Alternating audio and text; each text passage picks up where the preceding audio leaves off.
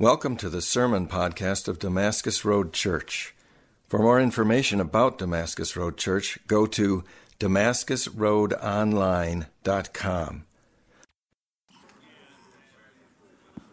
I want to start with two pictures. Two different pictures, two different times in my life that are ingrained in my memories. The first was when I went to Haiti. Leslie and I went to Haiti in 2008 because I was at a period of time where I felt like I needed to get wrecked. I needed to see the world that was not in my nice little corner. And our church had a partnership where we were with a school and an orphanage in Haiti. And so we went down and full days playing soccer with the kids at the orphanage and having them look at our cameras and take selfies with us. But then after a full day, they had like this revival kind of meeting in the city. The church filled up, and then we got paraded in, this white group of people coming down for the week. We got paraded in, and they led us to the stage, to the seats of honor. And we sat in the revival, in the seats of honor, looking out at the Haitian church. And for me, I was like, I'm grateful that you want to honor me, but it's so awkward right now because I've done nothing to deserve this. I'm also really tired after a day, and you're going to see me fall asleep. and there's something so wrong about what is going on multiple levels here. Did not feel like we should be in that place. Still separated, right? Still not together, and yet didn't want to offend by saying, no, I'm not going to go where you tell me to go. I'm going to be one of you, right? So there's that picture. Honor and yet separation, and it was still a beautiful thing of mingling in cultures and being one in Jesus. But there was something different about it. Different picture is times where I have gone to Senegal, in Godel, in the village, where the agenda is shared time. There isn't talk, there isn't a lot of work being done. It's a lot of sitting. And one of the richest times was this last time where we spent so much time sitting in circles in chairs where people would just pull up chairs, and then they would start making ataya, which is their tea, which is an art, and they pour it back and forth and create this wonderful thick foam on top, and then they pass you like this little shot glass full of tea, and it's highly caffeinated, highly sugared, beautiful goodness, and you drink it right in front of everybody, and then you put the shot glass back on the dish, and they pour another one for somebody else. And it was a beautiful picture of camaraderie and community, and we're different, but we're together. And you know what was bringing us together was this sense of community and the depth in the church of us being together in Jesus. Paul talks about this in Colossians, where we've been in Colossians, and he started with this high, elevated, exalted view of who Christ is, as the creator, as the sustainer, as the reconciler, and now he's turning the corner at the end of chapter 2 into chapter 3 of saying, we died to our old life, and we're raised to new life with Christ, and it mirrors his death and his resurrection. We go through that same kind of thing, and now chapter 3 begins the ethics. What follows? What life follows? When you have been changed, what comes next? And so I want to read Colossians 3, starting in verse 1, and go all the way down. We're going to focus on verse 11 this morning, talking about the community, the family life that he's creating, that Jesus is creating in this new life. Colossians 3, starting in verse 1, says, "If then you have been raised with Christ, seek the things that are above, where Christ is, seated at the right hand of God. Set your minds on things that are above, not on things that are on earth. For you have died, and your life is hidden with Christ in God. When Christ, who is your life, appears, you will also appear with him in glory. So put to death, therefore, what is earthly in you: sexual immorality, impurity, passion, evil desire, covetousness, which is idolatry. On account of these, the wrath of God is coming. In these you too once walked when you were living in them, but now you must put them all away. Anger, wrath, malice, slander, obscene talk from your mouth. Do not lie to one another, seeing that you have put off the old self with its practices and have put on the new self, which is being renewed in knowledge after the image of its creator. Here, there is not Greek and Jew, circumcised and uncircumcised, barbarian, Scythian, slave, free, but Christ is all and in all. Paul says, you died. You put your old life to death. And in that moment when Christ rises from the grave and you put your trust in him, you come alive spiritually in a way that changes everything. It is a once for all transformation, right? You have been brought to life. You are a new creation. And Paul also says you are being renewed. So there's an already and a not yet. There's a change that has happened and a change that is still occurring in all of us, right? That we are in Christ. We are ready to stand in front of God, our judge, and have Jesus in front of us. Say, I see Jesus. I see perfection. And yet we also recognize we're not perfectly walking that out yet, right? And Paul says, here, meaning in this new life. This is not just about you. This is about we. This is about us. Here, Paul says, things are different than the world around us. Because the world likes to separate, and the world likes to push apart, and the world likes to call and label people one thing or another. And we have, you know how polarized the world that we live in is. And Paul says, that's not the way of Jesus. The way of Jesus doesn't erase people and just make them all one same thing. It honors who people are and yet says, that's not something that will divide us. That's actually something that makes us stronger together, that there's beauty in diversity. And Paul starts talking about some of the labels that are going on in his day. Paul says there's not Greek and Jew. A lot of translations have Jew and Gentile going on there. And it was basically saying for people who have grown up with a family heritage, with a religious heritage of being Jewish, they looked at everybody else. It was Jew and it was non-Jew. And even after they came to Christ, they would say, look at my rich cultural heritage. And I look down on people that are brand new to it. And so I don't know what your experience is. If you have grandmothers and grandfathers who were deep believers in Christ and you had the blessing of growing up in a rich Christian family experience, that is a blessing. But it's not something that we would say we look down on people that don't have that, right? Paul is saying those things don't matter anymore. Those divisions don't matter anymore. And he takes it another step further when he says circumcision and uncircumcision, right? Because if you were a Jew, circumcision was a religious ceremonial act that showed I'm a part of the family of God. And it was a, if you can say it, a beautiful symbol and image of God bringing them into his family. But what was going on was that, so that was a Jewish cultural thing that God had given them. In Christ, Jewish believers were now turning to people who came to Christ saying, you had better get circumcised because, this is all a part of it. And Paul is saying, nope, it means nothing. Whether you're circumcised or not circumcised, it means nothing. So if you grew up in a heritage that celebrated the beauty of that symbol, embrace that. Embrace it. You can pass it on. But don't make that a requirement that would separate people, that would push people away, or would belittle other people to say you're not fully a Jesus follower.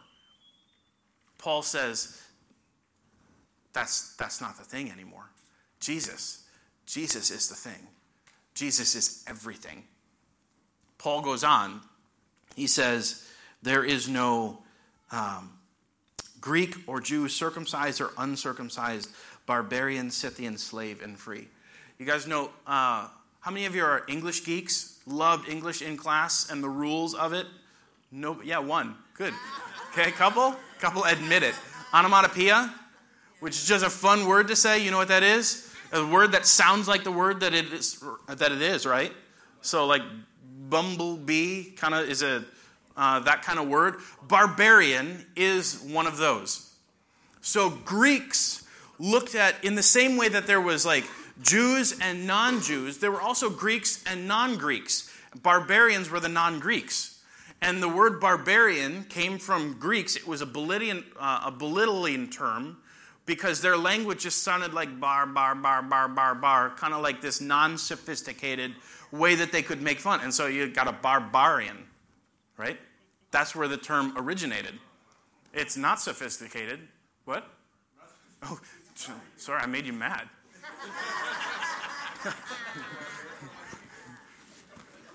It was just one of those things that started coming up and like caught on at some point.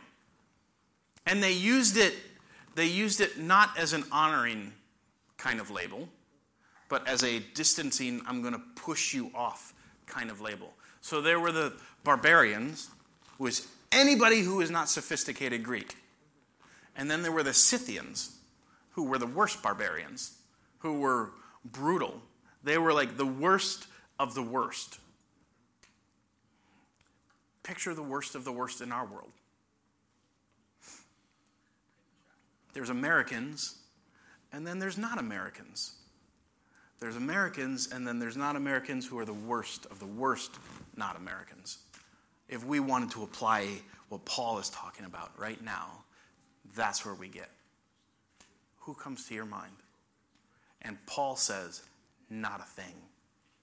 Not a thing. We have to dismantle that. We cannot look at each other and continue to divide. We cannot look at each other and start to build platforms by which we can push others off.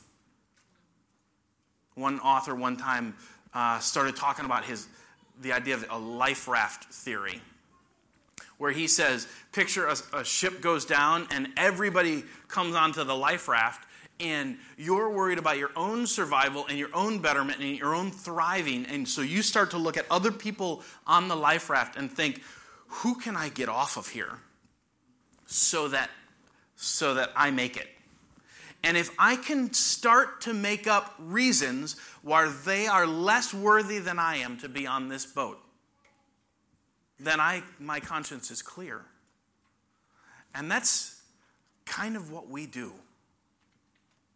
We make up reasons why other people are less than us. And we separate, and we push off, and we'll walk over people. And Paul will have nothing to do with that. Paul says, in this new life, none of that matters. Do you know what matters?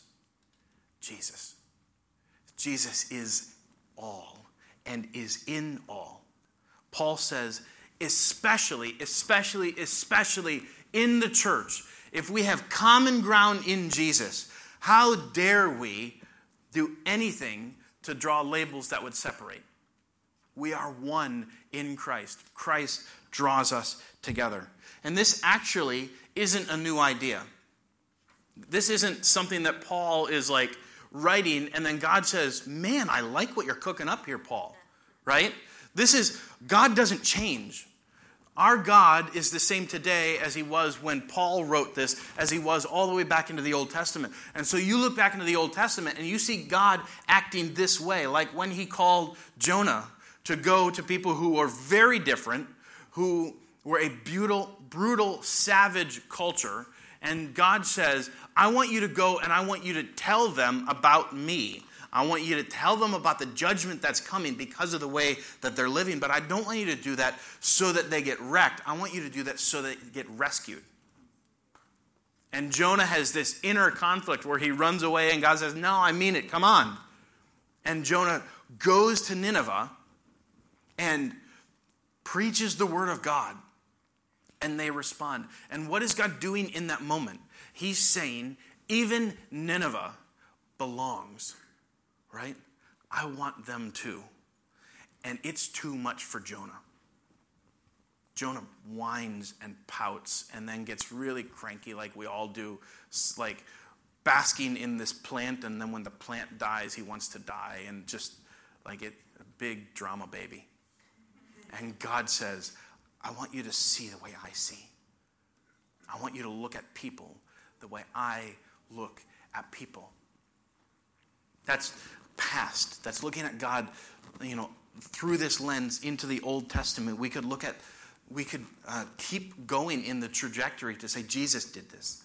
Jesus lived this kind of life. If you open up to John 4, you'll see this conversation between Jesus and a Samaritan woman at a well, and it's noon, and it's a time of the day when women were not going to the well. They got up early so they could escape the heat, but the ostracized, the ones that pushed out, the ones that didn't belong, had to go at a different time so that they wouldn't feel the shame and the dishonor. And so she's going at noon. And so not only is she a woman, which in that day, women and men weren't on the same playing field. Not only was she a woman, not only was she a woman of dishonor, because she's going at noon, she's also a Samaritan. And Jews didn't go through Samaria, they went around Samaria. And Jesus says to his followers, we're not going around people anymore. We're going to people. We're going to go to people who are different. We're going to go to people who it's easy to push off, easy to cast aside. We're going straight here, and I'm going to have a conversation with this woman. And not only am I going to have a conversation, I'm going to ask something from her, that she has something to offer Jesus. And he asks her for a drink. And he has this beautiful, life-giving conversation where he says, I know I see you. And that doesn't make me retreat. That doesn't make me pull away. It doesn't make me run around. I see you, and I'm coming to you. And Jesus is about going to people who are often pushed aside. If you flip forward then, so we see Old Testament, we see Jesus in the now, and we push forward into the final book of the Bible in Revelation. In Revelation 7:9, we're given this picture of the throne room in heaven.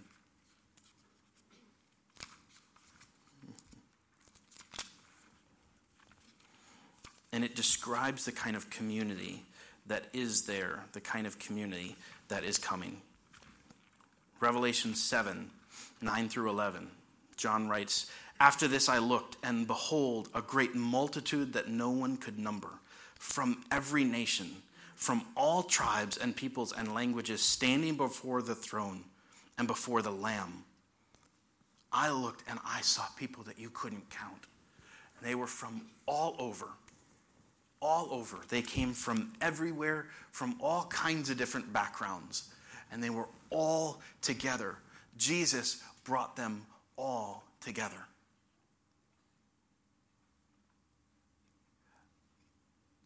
Jesus' work is a work of reconciliation. Jesus' life brought us reconciliation. And the life that we are invited into is a life of reconciliation. That we would fight so hard to be reconciled to God and to one another. That's the ministry of Jesus. That's the life that he invites us into. And it's so beautifully illustrated in the parable of the Good Samaritan, where a guy gets mugged out of maybe his own stupid decisions. He's walking alone on a dangerous road all by himself. Not a good idea. And he gets beat up. And the people who we would expect to come by and help him don't. And they've got good religious reasons for it. And Jesus says, the guy that you wouldn't expect it, he's the one who helps. He reaches out to somebody different than him. And he actually helps. And he doesn't just meet him where he's at. He brings him to town and he brings him to get care. And he says, take care of him. And whatever it costs, I'll settle the bill later. And Jesus says, I don't want you to go around people anymore. I want you to go to people. And I don't want you to just walk by people once you see them. I want you to actually help. I want you to actually get dirty. I want you to actually get bloody, helping people who are in a mess.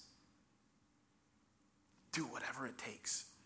Spend yourself. Do you know the beauty of this is that, like Joe Saxon wrote, it's not just a platitude, it's not just a truth saying, something that's true that we would say, yeah, that's high and lofty, and this is real. Jesus did this. Jesus did this. Jesus came to people like you and me who were very different from him, messed up because of our own stuff and because the world just likes to pour it on. And we were beat up and bloody. And Jesus came and he said, I will get beat up and bloody for you. I will do it. I will do it for you. And then he says, if you want to follow me, you got to pick up your cross.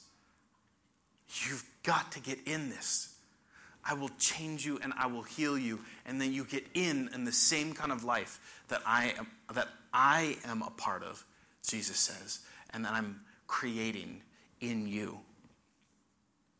The application then for us today is we are not allowed to look down on people, especially in the church, especially in the church. We are not allowed to look down on people and think less of them because they have different backgrounds than us and they have different settings than us, that they're living different lives from us. We are not allowed to look down on people, especially in the church. You can mirror that to say, in Christ, in the life that he's making, we are not allowed to put people on a pedestal. Because everyone has the same Savior, right? Other people look nice and cleaned up, but all of our good stuff is garbage before God on our own. Everybody has the same Savior. And so you look at somebody, we get intimidated by other people because we think that they have it all together. And then they go through a divorce and we're like, what happened? I thought you had a perfect life. Nobody has a perfect life. Nobody deserves a pedestal but Jesus. And so you're not allowed to look down on anybody, and you're not allowed to look up at anybody in a way that raises them beyond human, beyond equal level status, right? I'm the same as you. You're the same as me. We're the same in this together. And we look at each other as family members, as siblings in Jesus. We all have the same Savior. Living the life that God calls us, we are called into relationships with people who look different than us. So that's not gravity. Gravity pulls us toward people who are similar, right? We'll find people who have similar backgrounds, similar incomes, similar neighborhoods, similar eating habits, similar hobbies, similar everything, and we tend to naturally just gravitate and link up and do life with them because it's easy. And Jesus says, my kind of relationships take work. The throne room where every nation and tribe, that sounds like chaos, doesn't it? You get everybody in a room and you're like, we do it this way. No, we cook chicken this way. And it's like, chicken's chicken, okay? But everybody ends up being the same in Christ. And we pull together. And Jesus says, I want you to stop living easy relationships. Don't just discard them. Don't push them. Well, they're good. But I want to call you to something beyond that. I want to call you into some difficult relationships. I want to call you into relationships with people who are different than you are. Because you can't look down on them. Because you can't look up at them. You got to look right at them. And I want you to step into those relationships. And then, that if we see somebody suffering, if we see somebody hurting, 1 Corinthians 12 says, if one part of the body suffers, everybody suffers with it, right? Every member suffers with it. So especially in the church, if you see somebody hurting, it's not time to pull away. It's time to engage. It's time to step in. It's time to maybe just meet them where they're at. Maybe just ask them how they're doing. Listen, You can't offer help if you're ignorant. And we're all ignorant until we get close to somebody, until we hear what they're going through, until we see it. So let's get past ignorance and let's get close. Start listening to each other, asking questions, seeing people, and taking care of people. Real practically, who do you look down on? Because we all do. It's not bad to identify it. It's actually helpful to do it. Who do you look down on? And what would change if you started to look at them as equal? That you're no better. What would change if you started to look at them as a child of God that God deeply desires to have a life-giving relationship with? What would change if you started looking at them like that? Who do you look up to? In maybe a way that's unhealthy. In a pedestal-raising kind of way. To say, oh man, they've got it together. Like, I'm not worthy to be with them. Like, you got to cut that out. Who is that for you? And what would change if you started seeing them as equal? Say, wait, they need Jesus the same way I do. Maybe differently than I do, but then at the same depth, they need Jesus too. We're equal. Who is in your world who is different from you? Who you could reach out to? From family to friends to neighbors to coworkers, who do you pass by on a regular basis and you've never thought about having a relationship because they're different? You're like, that's okay, we'll coexist. And you would say, no, let's step into relationship with people who are different than I am. And you engage. Who in your world is hurting? What can you do? So right now, in this space, I want to take 1 minute of silence. And I want you to put your head down, and we're not going to do anything weird and embarrass anybody or shame anybody. I want you to put your head down. I want you to close your eyes. And I want you to take 1 minute of silence, and I want you to ask God to put somebody's name in your mind. Somebody who's different or somebody who's hurting. Somebody in your world that Jesus might be calling you to reach out to. And you don't even know what that looks like yet. 1 minute of quiet.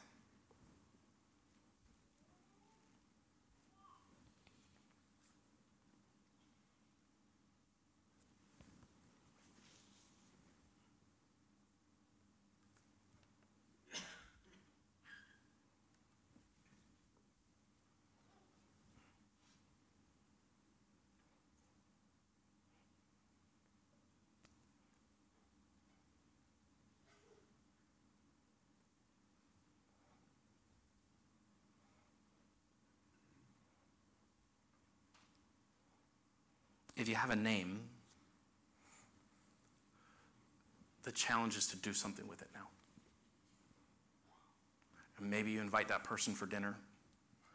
Maybe you invite them for lunch or breakfast or coffee. Like, food is a good deal. Food creates common space. It doesn't have to be food. Maybe you find out you have a mutual interest and you go and invite them into that. But take a risk. If you feel like God put a name in your mind, take a risk. Invite them into space with you. And get close so that you could see where they're coming from. So that you could develop a relationship and see where it goes. I'm floored sometimes by invitations that are extended that you think will land kind of on deaf ears and really hard soil, that are scooped up and swallowed, and you're like, whoa, did not know that was going to happen. That's a Jonah with Nineveh kind of experience. Like, I actually kind of would prefer if they said no. It's okay. Just step in. Step in. Say, we will be a people who steps into relationships. We will be a people who will not look down on anybody else. We will be a people who will not look up at anybody else except Jesus. We will be a people who fight to build relationships with people who are different from us. And we will be a people who will, when we see people hurting, will step in and help however we can. However we can. This is about worship. That everybody is invited to worship the King. And it doesn't matter where you're coming from. Everybody is invited to worship. And it's about discipleship. Because stuff has to happen in me for me to step out of gravity. To leave the atmosphere that I live in, that I naturally breathe in. And I have to move toward people the way Jesus calls me. It's about mission because there are people that God wants an invitation to go to relationship, to reconciliation, to Him. And we get to be a part of that. Let's be that kind of church, right? Let's be that kind of community. Let's pray. Father, we love you.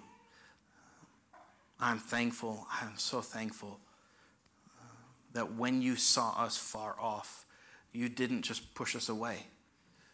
You didn't just turn your face from us and forget us. That you came and you sought us.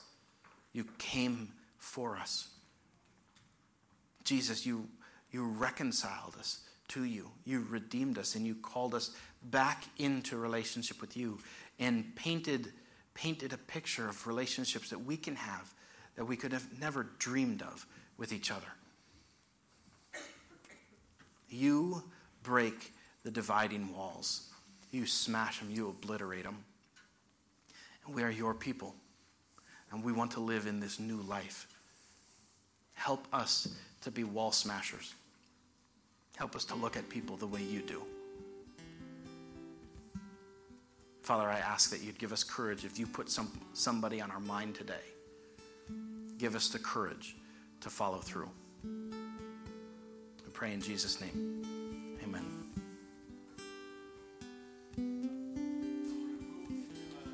Time of communion and